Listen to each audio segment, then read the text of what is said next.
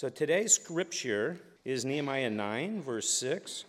And we have been going through a series in Nehemiah. Pastor Albert has been leading us. And we go verse by verse, chapter by chapter, book by book. And we're doing that with Nehemiah now. That's our teaching style. And so if you are new here or have missed messages on our website, you can either download podcasts or now we have a great video feature, so you can actually watch the message too. Okay, verse 6. You are the Lord, you alone. You have made heaven, the heaven of heavens, with all their host, the earth and all that is on it, the seas and all that is in them, and you preserve all of them, and the host of heaven worships you. You are the Lord who chose Abram and brought him out of Ur of the Chaldeans and gave him the name Abraham.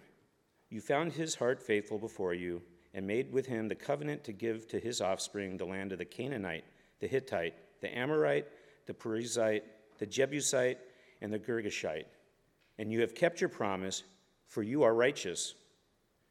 And you saw the affliction of our fathers in Egypt and heard their cry at the Red Sea, and performed signs and wonders against Pharaoh and all his servants and all the people of his land, for you knew that they acted arrogantly against our fathers. And you made a name for yourself, as it is to this day.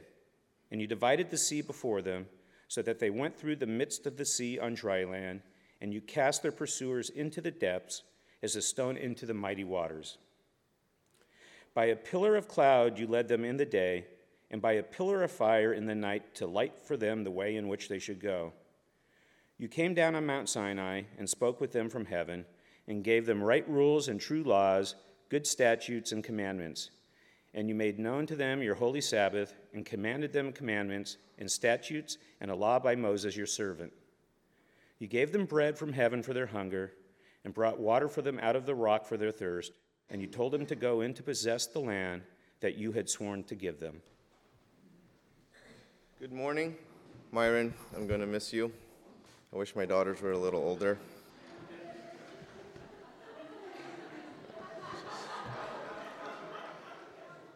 It's actually the highest compliment I can pay a young man. Please, if you're a young man, don't come and ask me, do you view me like that too? Please don't do that. You're going to put me in a tight spot because I'm kind of honest and I'm going to tell you, no. Myron, yes, you know. So don't ask me. But in all seriousness, I am serious. I do wish my daughters were older. Let's pray. Father, thank you so much for our church and for blessings such as our brother Myron, who we send off to study more about you. And I pray, Lord, that as our church is kind of in a place where it cycles through receiving wonderful people and sending out wonderful people, we just ask, Lord, that we're just that small part in your kingdom of doing your will. In Jesus' name. So here we are, Nehemiah chapter 9, continuing on in our series. Happy Father's Day to all of you fathers. And I have a gift for you this morning. It is an ancient Jewish history lesson that we're going to go over in verses 6 through 15. In actuality, that's what chapter 9 is. If you read along with us on the screen there, that's what it is, right? It's a Jewish history lesson. And so we don't have time to cover the entire chapter this morning, so we're just looking at these verses. Now, some of you may be wondering, why in the world are we bothering to study ancient Jewish history? How does that apply to us? Well, it's important because it's part of theology, which is essentially this. It's the study of the relationship between God, humans, and the universe. Pretty huge, huh? Pretty big subject matter, right? Who is God? Who am I? Where did I come from? Where did the universe come from? Where are we going? Does any of this matter? What's life's purpose? All those types of questions are in theology. So you're going to study awesome stuff. And you can't get comprehensive answers to all of those questions from any science. Even if you combined all scientific studies together, you couldn't do this. And maybe the closest you'll ever get to it is the study of philosophy, but still, that's a really distant second. But there's no subject matter that even comes close to answering those questions as well as theology does. None. And the ancient Jewish history we find here in chapter 9 helps us with our study of theology. Now, some of you are still wondering, so what? Who really cares about this stuff? Because there are a ton of people out there who feel this way. Theology may answer some important questions, but I'm concerned about now. I'm concerned about the present. I'm concerned about the evils and the injustices that we need to address right now. Well, I'd like to challenge that they aren't two separate subject matters, that these are actually really well integrated with one another. Theology integrates our life now with what we understand about our relationships with God, with one another, and with the universe. Theology is a blueprint to life. It helps us to know who we are, how we fit here, how to parent children, how to love our spouses. All of those really important questions hinge on our theology. Now, a weakness that many Christians today have is that they aren't concerned with theology. That they leave it to some folks way back when who've written books, and now we just kind of read those things and we kind of move on. And some of us believe that theology is insignificant, that Christians are to be more involved with sociology or environmental studies or education or all these justice-oriented subject matters, which are very important, which we need to be involved in. But we can't neglect theology.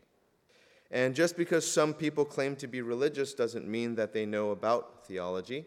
They may even know or own religious books, attend religious classes, go to religious places, but they still don't know much about this subject matter. This includes Christians. And it happens all the time. People who claim to be religious, but they are far from God. Don't you know a lot of Christians who go to church, but they're actually far from God? That they don't live their faith through their lives. They just kind of come and attend and then they leave. And some of them even know scriptures and some of them don't. And the ones that know the scriptures actually don't practice the Christianity that they proclaim in their everyday lives. We all know these people. And the people they work with, the neighbors, they live around, people that they go to school with don't even know that they are Christians. And some of those who are open with their faith live lives of hypocrisy, which is even worse than being irreligious. Now, why pretend to have a relationship with God when you don't? Why live a religious life without a relationship with God? Why bother? So, we're going to go over some ancient Jewish history and theology this morning. And some of you love nutrient-dense spiritual food. Some of you love this. So you'll enjoy what the scriptures have to say to us this morning. Others of you, you're going to have to grit this meal. You're just going to have to make that face and close your nose and drink it down. But these are the building blocks of our faith. These are the things that move with our values and our worldview. So what we'll see clearly from today's study is the goodness of God. You won't be able to miss that in this study. That God is really good. Because if God is not good, then how can we believe that He is the author of love and grace and mercy, peace, joy, and all those wonderful things if you don't believe He's good? And this may be where some of our problems lie, in that we don't believe that God is good.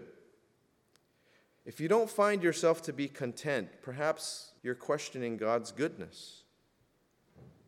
Ask yourself how you look at loss, such as the loss of a loved one. How do you perceive that? God is good and blessed your life for a time with that individual, or that God is not good because that individual is no longer with you?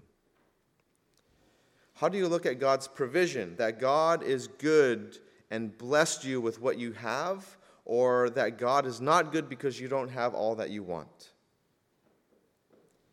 Is God good in who He is, or do you view Him as not good because He needs to be different than what you are experiencing with Him? So, how is God good? We look at verse 6 here. You are the Lord, you alone. You made the heavens of heavens, with all their hosts, the earth and all that is on it, the seas and all that is in them, and you preserve all of them, and the host of heaven worships you. God is really good in His creation. See, He didn't need us, we need Him. He's self-sustaining, He's self-sufficient. So why did He create the universe? Why did He create us? Because He's good. That's why. Before creation, there is nothing. and everything we need to live was created by him. Why? Because he's good. We are sustained by his good creation, by his goodness. And it's not just that he has provided for us, he has provided for us abundantly.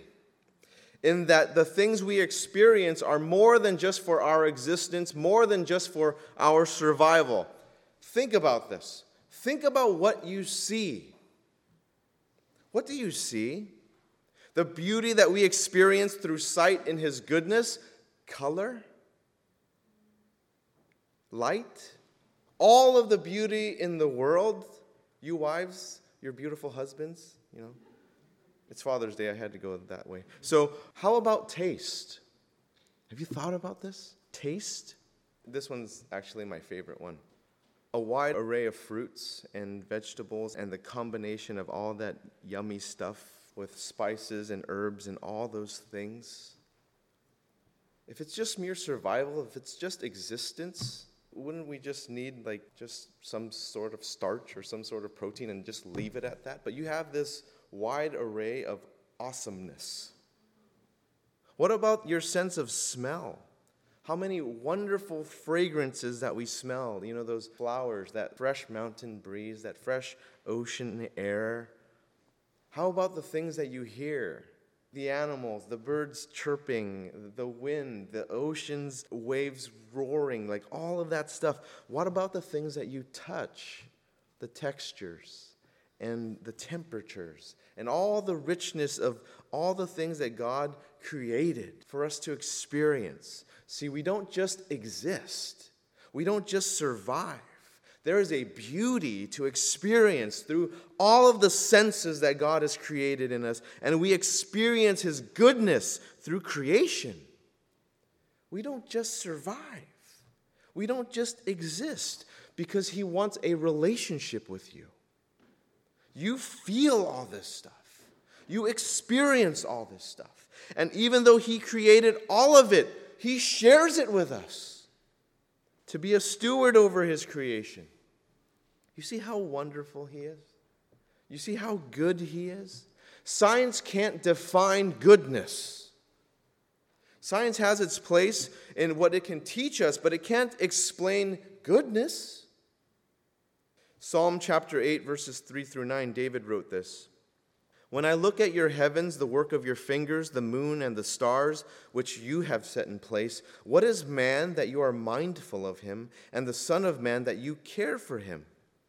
Yet you have made him a little lower than the heavenly beings and crowned him with glory and honor. You have given him dominion over the works of your hands. You have put all things under his feet, all sheep and oxen, and also the beasts of the field, the birds of the heavens and the fish of the sea, whatever passes along the paths of the seas. O Lord, our Lord, how majestic is your name in all the earth.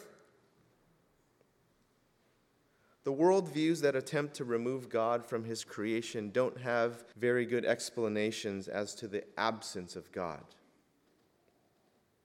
They don't explain beauty. They don't explain goodness. They don't explain creativity or love. And when we're just religious, not embracing the creation he made for us, what's the point of keeping up with religion if we can't recognize his goodness? And in this case, in his creation. Now, I think many do recognize the goodness of creation because many are enjoying, as we speak, the beauty of the Bay Area. Whether they are in parks or lakes or oceans or mountains or wherever they are this morning, they're experiencing all the beauty of creation. They just don't have a relationship with the Creator who made them. Now, how else is God good? Verses 7 and 8. You are the Lord, the God who chose Abram and brought him out of Ur of the Chaldeans and gave him the name Abraham. You found his heart faithful before you and made with him the covenant to give to his offspring the land of the Canaanite, the Hittite, the Amorite, the Perizzite, the Jebusite, and the Girgashite. And you have kept your promise, for you are righteous. Now, who was Abram? Not a former intern, but who was Abram? Abram was one of many Semitic people who lived in the Middle East when he was around. It's not like he was a lone guy, right? There's many Semitic people during this time. And his ancestors didn't know God. his ancestors were idol worshippers. And so there was nothing in Abram's life that would indicate to us that he would eventually serve God, that he would follow Yahweh. There's no indication of that. But then we see in Genesis chapter 12 that God did indeed choose him. Now why? It's the same reason why God chose you.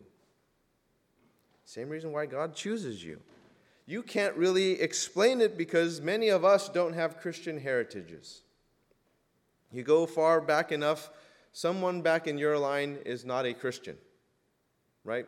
And so some of us do, some of us go further than others. Mine goes back to my great-grandmother who became a Christian in China when missionaries went to her village, and that's where it came to me. And some of you go further than that, and some of you don't. Some of you, you're the first Christians in your entire family. But here in Abram's family is a history of idol worshipers. But God chose him, just as God chooses you. And this is another way that we see his goodness. He chose you. And all of us are given a new identity, a new name, essentially. Just like Abram, whose name was changed to Abraham. God chooses us, and then we are changed. And that pride that was once there is replaced with humility. That hate is replaced with love. That darkness is replaced with righteousness. That anxiousness is replaced with peace. And so God's goodness is displayed in his creation, in his choosing of you. And here's a third sign of God's goodness, his redemption, verses 9 and 10. And you saw the affliction of our fathers in Egypt and heard their cry at the Red Sea and performed signs and wonders against Pharaoh and all his servants and all the people of his land. For you knew that they acted arrogantly against our fathers, and you made a name for yourself as it is to this day. So this is the story of the Exodus, when Moses was called by God to set the Israelites free from slavery in Egypt. And God performed signs and wonders against Pharaoh, but he still didn't let his people go until this last sign, which we find in Exodus chapters 12 and 13. And with this, there's a festival attached to that, and that's the festival of Passover. And so here's another feast. And when we go back into Moses' day, when we look at the Passover, what happened there? In Exodus chapter 12, the Israelites were commanded to get the blood of lambs and goats, these sacrificial lambs, and to put them on the doorposts and to put them on the lintel. Put them on the doorpost and put them on the lintel. And we pick up the story in Exodus chapter 12, verse 11. It is the Lord's Passover. For I will pass through the land of Egypt that night, and I will strike all the firstborn in the land of Egypt, both man and beast, and all the gods of Egypt I will execute judgments. I am the Lord. The blood shall be a sign for you on the houses where you are. And when I see the blood, I will pass over you, and no plague will befall you to destroy you when I strike the land of Egypt. This day shall be for you a memorial day, and you shall keep it as a feast to the Lord throughout your generations, as a statute forever. You shall keep it as a feast. Now Nehemiah chapter 9, 11 and 12, read this.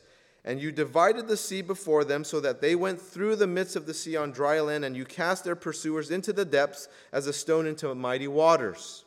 By a pillar of cloud you led them in the day, and by a pillar of fire in the night to light them the day in which they should go. How are these ancient Jewish history stories recorded in Exodus and Nehemiah to apply to us? How is this redemption to us?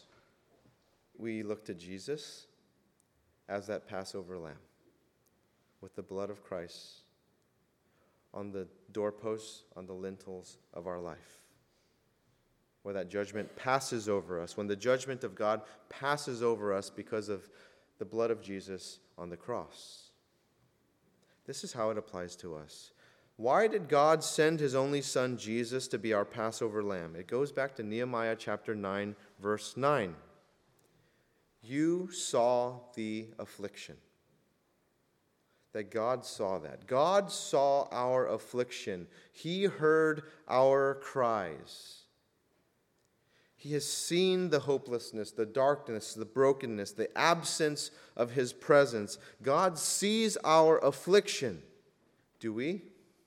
Do we see our own affliction? And without seeing our own affliction, it's really difficult to cry out to God. You can't cry out his name if you don't see a problem with yourself, that you need him. And so you look at verse 10, and you made a name for yourself as it is to this day. See, God has made a name for himself. People didn't just create, oh, Lord, you're great, and all. It's him. He did it. Look at Matthew chapter 1, verse 21. It says, she will bear a son, and you shall call his name Jesus, for he will save his people from their sins, their afflictions. Redemption by the blood of Jesus Christ. It's why we observe communion every week. And it's why every Jew understands the Passover, how the blood of the lamb on the doorpost and the lintel saved them from judgment. It saved them from death. It gave them the mercy and deliverance that they needed to pass over that judgment. And you look at what Peter wrote in 1 Peter chapter 1, verses 18 and 19. Knowing that you were ransomed from the futile ways inherited from your forefathers, not with perishable things such as silver or gold, but with the precious blood of Christ, like that of a lamb without blemish or spot. Redemption. Here God established and displayed his authority, his power, his rule, setting Israel free from the bondage of Egypt. And today we have redemption through Jesus. God's goodness revealed in his creation, in him choosing you, in his redemption of us, and fourthly, his provision. Verse 13, you came down on Mount Sinai and spoke with them from heaven and gave them right rules and true laws, good statutes and commandments. See what God did there? You came down, spoke, gave. This can all be found in Exodus chapter 19. But how does this ancient Jewish history apply to us? How is this relevant to us?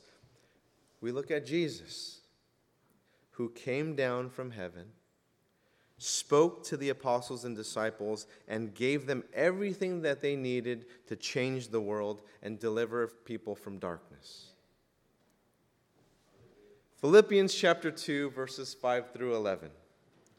Have this mind among yourselves, which is yours in Christ Jesus, who, though he was in the form of God, did not count equality with God a thing to be grasped, but emptied himself by taking the form of a servant, being born in the likeness of men. And being found in human form, he humbled himself by becoming obedient to the point of death, even death on a cross. Therefore God has highly exalted him and bestowed on him the name that is above every name, so that at the name of Jesus every knee should bow in heaven and on earth and under the earth, and every tongue confess that Jesus Christ is Lord, to the glory of God the Father. Now look back at this. This is really interesting. Look back at the order that God provided to reveal his goodness. Look at this really closely, please. Creation, choosing us, redemption, and then provision. God redeemed the Israelites before the law. Yet how many Christians live as though the law comes before redemption? They were redeemed, and then God gave them the right rules, the true laws, the good statutes, and the commandments for the real flourishing of their lives. We have been redeemed by Jesus, and we have received his law to also receive true flourishing of our lives. But how many of us Christians live differently than that? That we live with the law first, without the sight of redemption first. Jesus did it first. And when we look at the law, we tend to think of God as this militant disciplinarian in heaven just waiting to crack down on us. You shouldn't do that. You should live like this. Don't do this. Don't do that. Do this. And all these types of rules. But let me show you the heart of God. Let me show you the heart of God as to why we do have these statutes, why we do have these rules and laws and commandments, even though redemption came first. Deuteronomy chapter 4, starting in verse 37. And because he loved your fathers, and chose their offspring after them, and brought you out of Egypt with his own presence by his great power, driving out before you nations greater and mightier than you, to bring you in to give you their land for an inheritance, as it is this day. Know therefore today, and lay it to your heart, that the Lord is God in heaven above and on earth beneath, there is no other.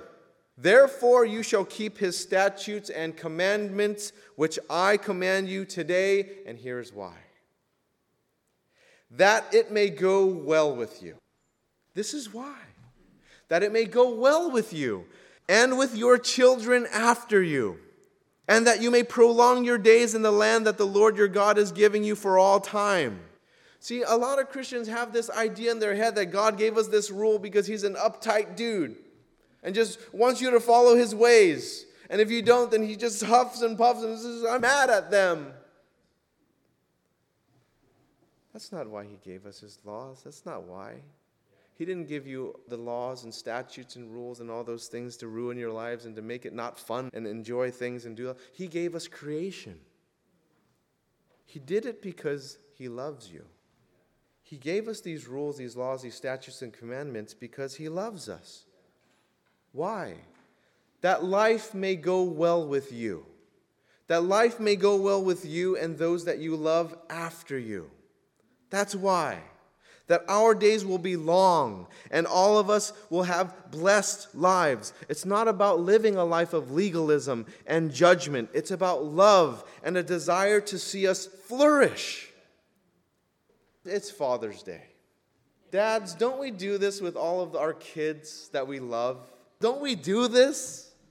It's not because we want to put rules in front of them so that they don't have fun, that they don't experience good things. We put those things because we don't want them to be hit by a car. We don't want them to ingest poison. We do these things so that they can flourish, so that they can possibly give us grandkids, right? So these types of things, we want them to do really well. So that's why we give them these rules, we give them these statutes and laws, and we give them all this stuff. We frame them in a really good way because we want them to thrive. We want them to flourish. We want them to do well. We want to be good dads. It's the same with God. He's not giving you all these laws and statutes to be like hindering you. He's giving them to us to help us flourish. And what do you do with your kids who think that they know better than you?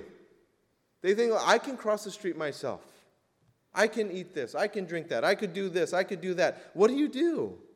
You help frame it for them and you help them understand that that's not the best thing for you. And eventually they get old enough or they get these minds of their own that they go ahead and do those things anyway. And what do we do as loving fathers, as loving parents, as loving guardians? What do? We grieve. God's not going to force you to follow his rules and his commandments and laws and statutes. He's not going to force you. He just grieves. He grieves about it. Just like you and I do. And it's not so much that we've broken his instructions, but that it harms us. It only affects us in that way if we as fathers are prideful, that they don't listen to us. Then we need to deal with ourselves. But that's not the heart of God. The heart of God is not pride. The heart of God is you broke those things and it's harming you. It's not because you didn't listen to him. Isaiah chapter 48, verses 17 and 18.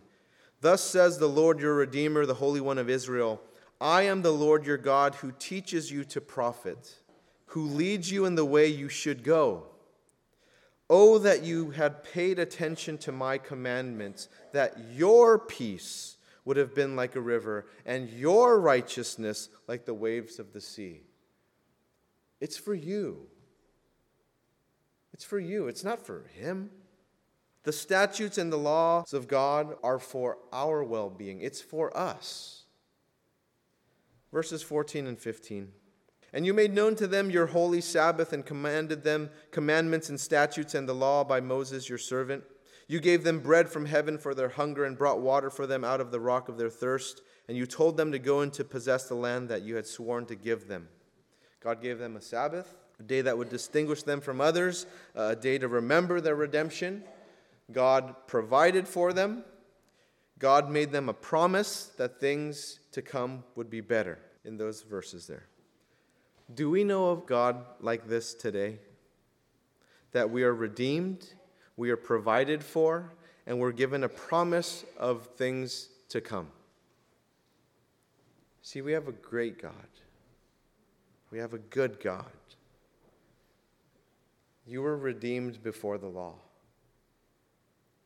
You have been provided for. There's this wonderful promise of better things to come. Do you believe in the goodness of God, in His creation, in Him choosing you, in His redemption, in His provision of things of your life? Let's pray. Father, you are so good. Thank you, Lord, for showing us your goodness in your word. And Lord, if we were to take some time and just to step back and spend some time with you, you would reveal that to us too. And I pray, Lord, for people here, Lord, that aren't really getting a sense of your goodness, and perhaps they're going through a difficult time, or perhaps there's just a bunch of debate going on in their head or conflict to make things seem right. And I ask, Spirit, that you would touch their lives and connect all of those thoughts. You're a God of order. You're a God of logic and reasoning. And I pray, Lord, that you would make sense of things that are difficult to understand for those who are struggling with that. In Jesus' name I pray. Amen.